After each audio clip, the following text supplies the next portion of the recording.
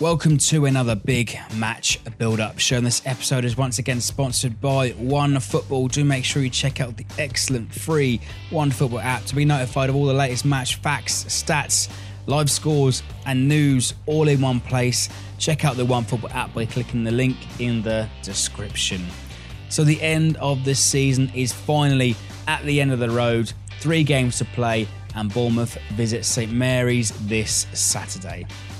An extra point on the board at Watford, though slightly disappointing, frustrating in the manner, but it is another point, although we're not quite mathematically safe. Though a win on Saturday will almost see that certainty. So coming up on this weekend's match build-up show, I chat to the excellent, irreverent League One -10 blog, and we want to find out what Ralph has exactly been feeding Shane Long over the past few weeks, especially after his record-breaking goal. And Bournemouth fans online, they're a bit of a rarity, almost as rare as Bournemouth wins at St Mary's. But look, the Cherries, they're safe for another season, but will they be building sandcastles at St Mary's this weekend? Ralph's got him playing well at the moment, and even though he's not starting every game, he's obviously full of confidence, and when he gets the ball, he actually looks like a striker who will score now, which he hasn't done for the best part of 2 years. So whatever Ralph's doing, long may it continue. In 2018, brilliant. 2019, awful. We got enough points by Christmas to practically be safe. But yeah, we may be on the beach. I would hope that the loss against Fulham is going to give the team a kick up the backside. And we would just want to give you a game. But we're such a Jekyll and Hyde team at the moment. We've got no idea who's going to turn up. As ever, then, the episode is available to download if you click on the card above my head if you're watching on YouTube, or available on more audio platforms below the show. And of course, do let us know where you're joining us in the world. I'm loving the comments from all across the globe. But for those closer to home, do stay tuned for some more travel news ahead of kickoff from the north heading into Southampton. Get involved in the comments with your score predictions, but for now, let's kick off our Southampton versus Bournemouth big match build-up show.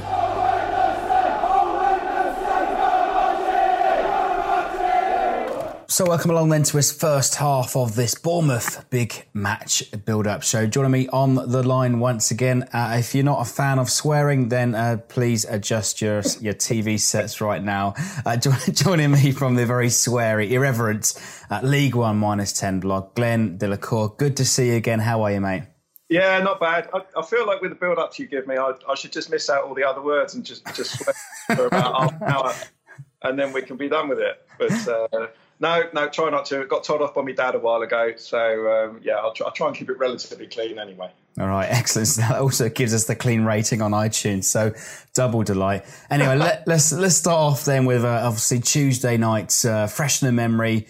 I suppose we did postpone this chat because we wanted to know what happened at Watford. Otherwise, we'd had a little bit of egg on our face, but it looks a bit silly. But there was some extraordinary moments, and it really started off with a fly. Shane Long with the quickest goal ever in Premier League history within 7.69 seconds. Yeah, never doubted him myself. No, I can't say that with a straight face. I mean, what can you say? I mean, that's what he does. He closes people down 99 times. I think he said himself 99 times out of 100 he doesn't get the block in, or it hits him and flies off for a goal kick, or flies anywhere. But I don't know where it hit him. It must have been a soft part, because it just bounced exactly where he needed it to bounce.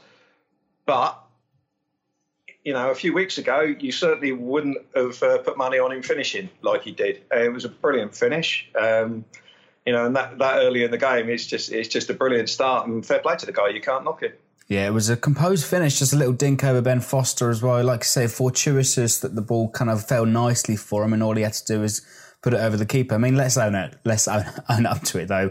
We have publicly slated him on various different channels, podcasts, and God knows what else. But what on earth has Ralph been feeding him recently? It's unbelievable. 3 goals in the last 4 games. Well, it's like I said at the start of the season, if he'd have had that chance, if he charged down the centre-back and had that chance, he would have missed.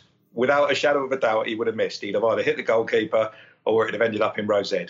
But Ralph's got him playing well at the moment, and even though he's not starting every game, he's obviously full of confidence, and when he gets the ball, he actually looks like a striker who will score now, which he hasn't done for the best part of 2 years. So whatever Ralph's doing, long may it continue. Well, yeah, exactly. And I suppose you could go back to, Ronald Koeman. We got the best out of him because of the approach that we had, the high press, and, really paying dividends once again under Shane Long.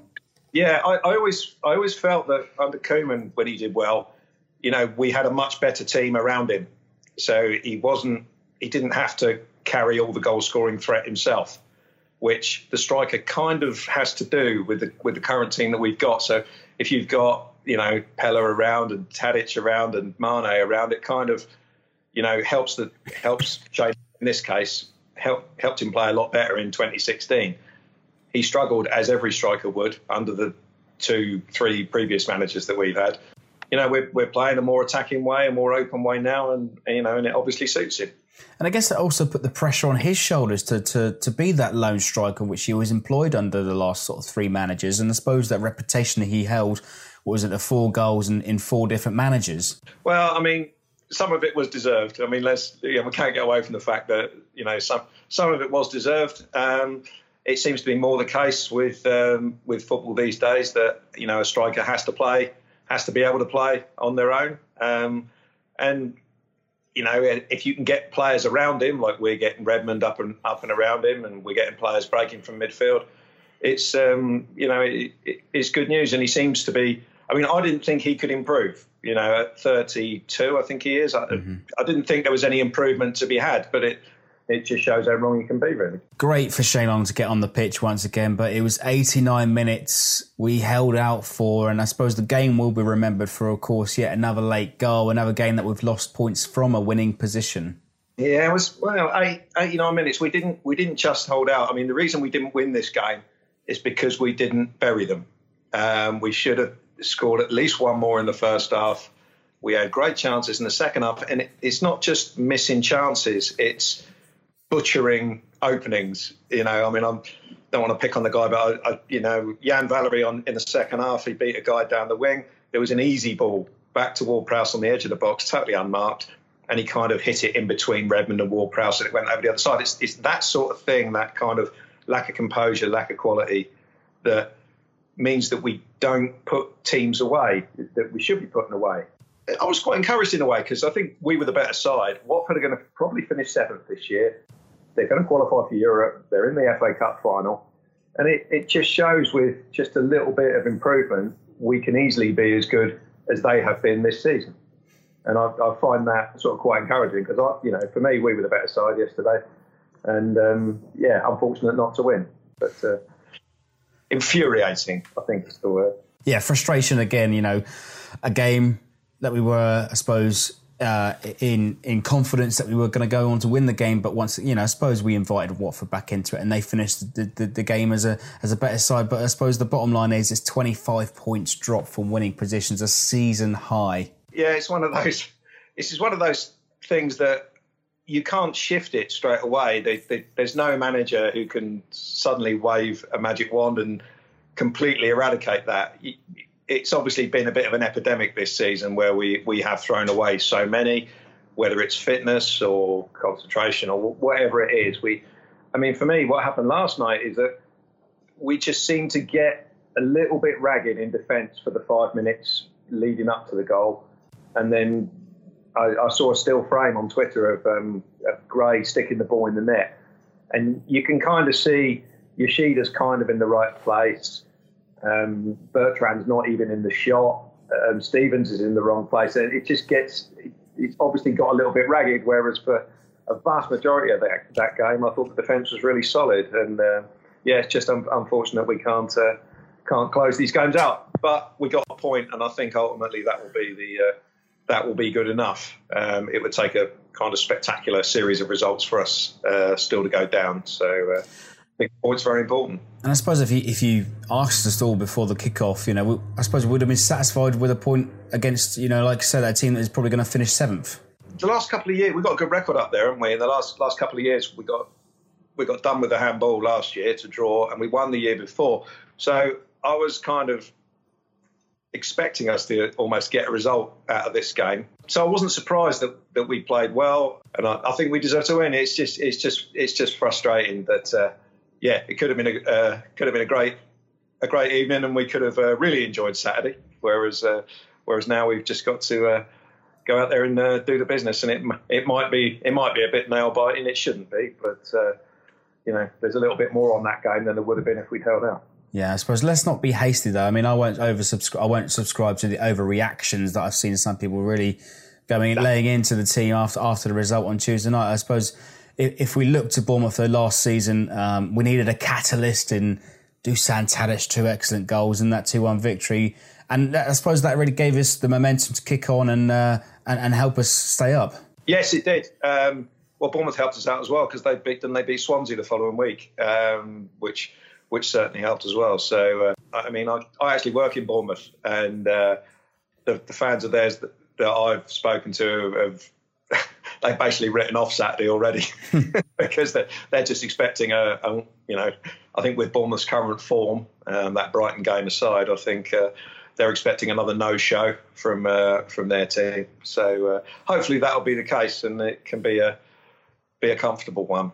But you never know with Saints. It's never how you expect it to be, is it? Absolutely. I think a lot of us know that by now, having followed Saints for best part of our lives. But I mean, I suppose Ralph has also sprinkled some stardust on a host of players though this year. It could be anybody that could be the catalyst. Nathan Redmond's perked up, gone for a bit of a purple patch over the turn of the year. Ward-Prowse equally over sort of February, March, and at the moment it looks like Shane Long's got that spring in his step. If I think back to the managers that we had, the last one who I remember sort of coming in and getting more out of the same set of players, I remember Glenn Hoddle coming in and inheriting Dave Jones's squad, and suddenly players, he didn't sign anyone, but suddenly certain players started playing better.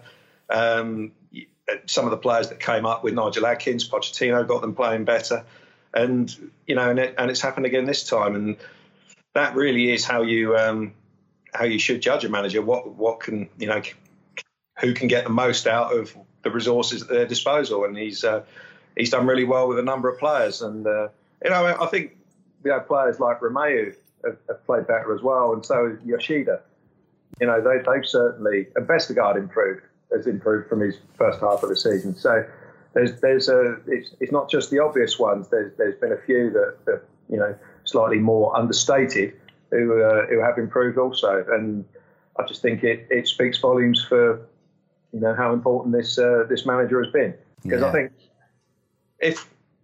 I'm not sure we would have been down already, but we certainly would have been pretty close to where Cardiff are if we hadn't changed the manager, or if we hadn't got the appointment right.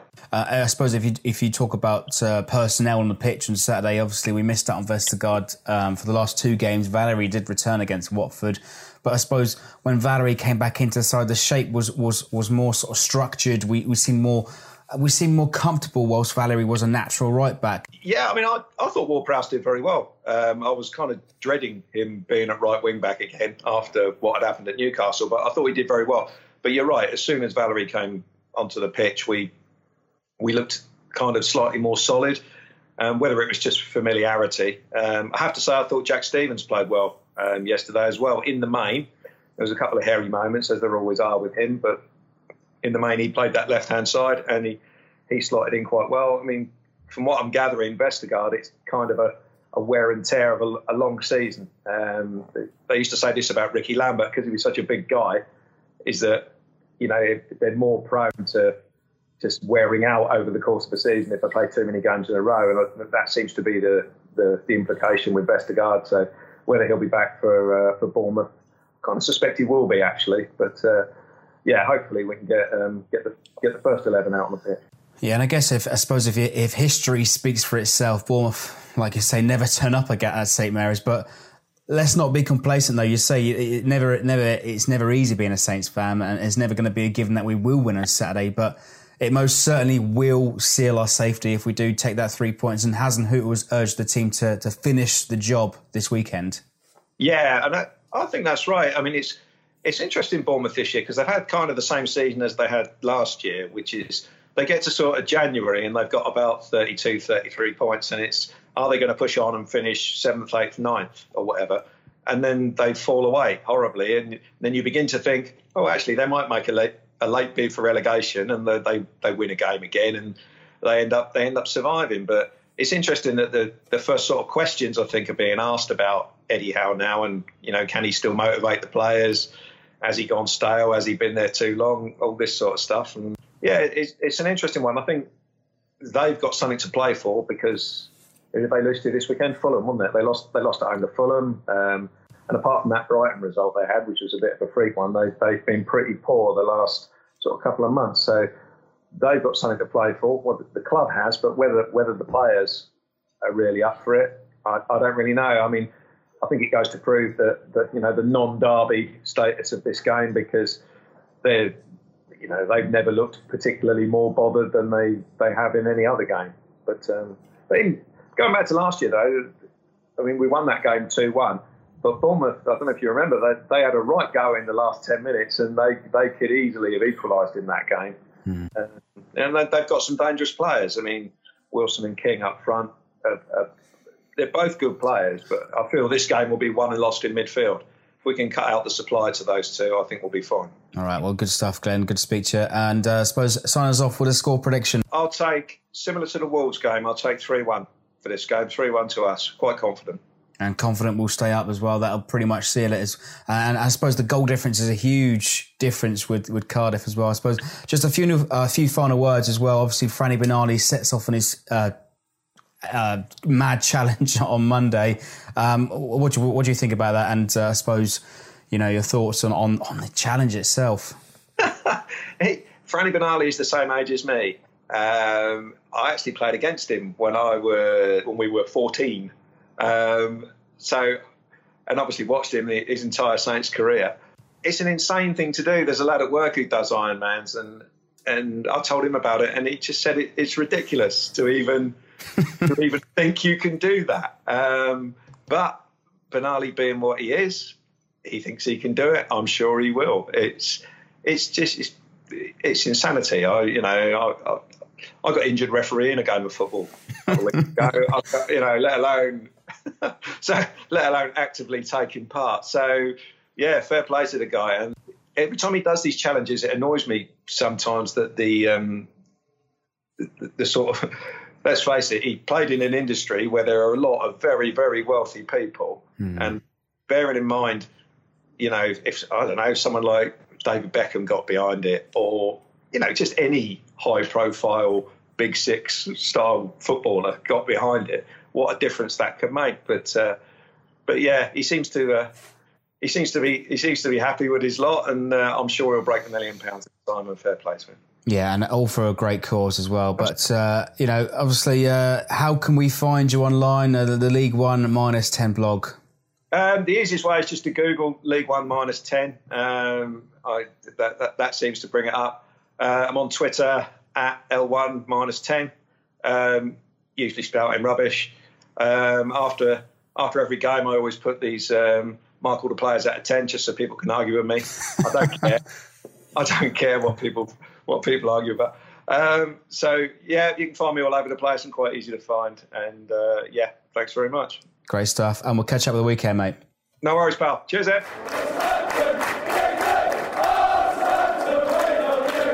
Great stuff again there by Glenn. Find him over on the League One -10 blog. All the links are down below. But if you don't like swearing, then it's probably not for you. Anyway, before we head to our second half, time to tell you about some of your travel news and more nuisances on the South Western Railway network this weekend. If you're coming into Southampton on the train from London or other cities, then there are bus replacements from Eastleigh on to Southampton Central once again. Excellent. Somebody tell me how many times I've announced that this season. I have lost count. Anyway, on to another quick note before we move on. Of course, this Monday, club legend Franny Benali sets off on his third Ultra Endurance Challenge. This time, I am Fran. It's 7 Ironman triathlons in 7 days, hoping to raise £1 million for Cancer Research UK, a worthy cause, no less. You can donate £5 or £10 quickly and easily by texting FRAN5 or FRAN10 to 70200. Please pledge what you can, help Franny out, and you can check out our chat with him, available to download as a podcast. And if you want to donate directly to his fundraising page, you can click on the card that's on screen right now on YouTube. So, time now then to move on to our second half. Find out if Bournemouth fans think they'll be building sandcastles this Saturday. So welcome along then to our second half of this Bournemouth big match build-up show. Joining us on the line, I suppose, our regular Bournemouth correspondent, and they are pretty much a rare breed to chat to us online and on video. Sam Davis, good to see you again. How are you, mate? Yeah, very well, Freddie. I suppose, the Bournemouth correspondents are almost as rare as Bournemouth wins at St Mary's. I'm sorry, I'm not sorry. Yeah, it doesn't happen, does it? But hoping that all will change this weekend, but who knows what team's going to turn up. Well, I suppose if you look at it statistically, it's 41 points on the board for Bournemouth already. You know, you've secured your safety for next season. And in fact, you secured it sort of the weekend before last with the emphatic win at Brighton. Yeah, that's right. It was a really good win. We've had a terrible run of form in 2019. There's been these sort of individual results that have wooed me somewhat, like Chelsea 4-0 at home and then the Brighton 5-0 match that sort of maintained my interest. But me and a number of Bournemouth fans just want the season to end because at the moment it's just really frustrating to see the players effectively on the beach. And you're not far from the beach, really, are you? I mean, that's quite I suppose, a relation, I suppose. But, you know, you followed up that 5-0 victory against Bournemouth with a whimper at home to Fulham at the weekend. Yeah, that's right. Poor performance. We had our chances early on. We usually start fast. We did. We didn't take our chances that we had. Fulham, to their credit, were very dogged and they stuck in. But, we just weren't at the races at all. Our injuries, again, seemed to blight us all the time. There was some stat on Twitter that said how many injuries we had, but it was ridiculous. I think the highest in the Premier League. I don't know if it's down to our training or what, but we seem to be plagued every year. And then at Fulham, we were playing 4 centre-backs in defence, so it wasn't great. And I couldn't even tell you who's going to be starting at St Mary's because there's probably going to be some more players cropped in the week. Who knows? Well, I suppose that comes to my next note. Actually, I got the statistic here. It's 47 injuries reported this season alone, and recently you've been blighted by defensive injuries, centre-backs filling in at right back. And also you've seen rotation in the net as well between Boruc and Begovic this season. Yeah, that's right.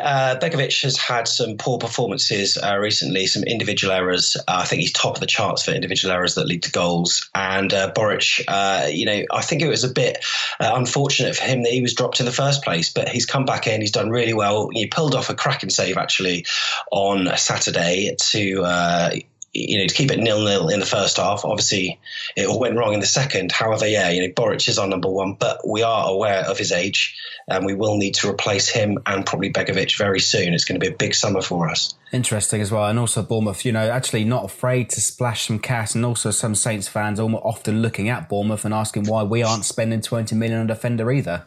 Yeah, recruitment's been very interesting for Bournemouth because at the start, I don't think it was that great. But yeah, we are spending big money now, but we are buying players that are proven. Like Nathan Ake now seems like an absolute steal, whatever he was, around 20 million. We've made some astute signings like David Brooks, 12 million from Sheffield United, who's done really well. I think he's been nominated for Welsh PFA Player of the Year or something like that. But there are rumours that a number of players may be off in the summer, which is scary. Ryan Fraser, Callum Wilson, Nathan Ake, they're all linked and they form the spine of our team. So that's why this summer is going to be massive for us. And I suppose you've still got some of that core that you kind of got promoted with. You've still got Steve Cook, Simon Francis, some of the other defenders. I mean, Charlie Daniels as well recently, been in and out of the squad. How many of those do you think you will see, I suppose, at the start of the new season in August? Yeah, it's very difficult because players like Charlie Daniels and Simon Francis are in the sort of the late end of their career now. They are blighted by injury. They will be coming back next season. However, surely there can't be many more seasons left for them. Well, one maximum. If we do lose players like Wilson, Fraser, and if players like that are towards the end of their career, that's why next season it's going to be worrying. And, fans are mentioning the R word already, which is absolutely scary. But, in Eddie we trust. So we just hope that we can make the right signings to sort of keep us afloat. That's all we need to do. Just tread water, build our training facility in the background. Once we've cleared the land for that, there's opportunity for a new stadium. But obviously being in the Premier League is paramount. you mentioned Eddie Howe there. It's 500 not out for the manager now.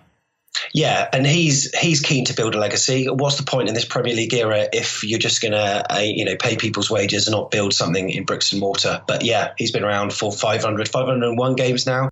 Awesome what he's done for us. He has his errors, of course, but we wouldn't have anyone else. And I don't think anyone else could have done the job that he's done. Yes, we've had money.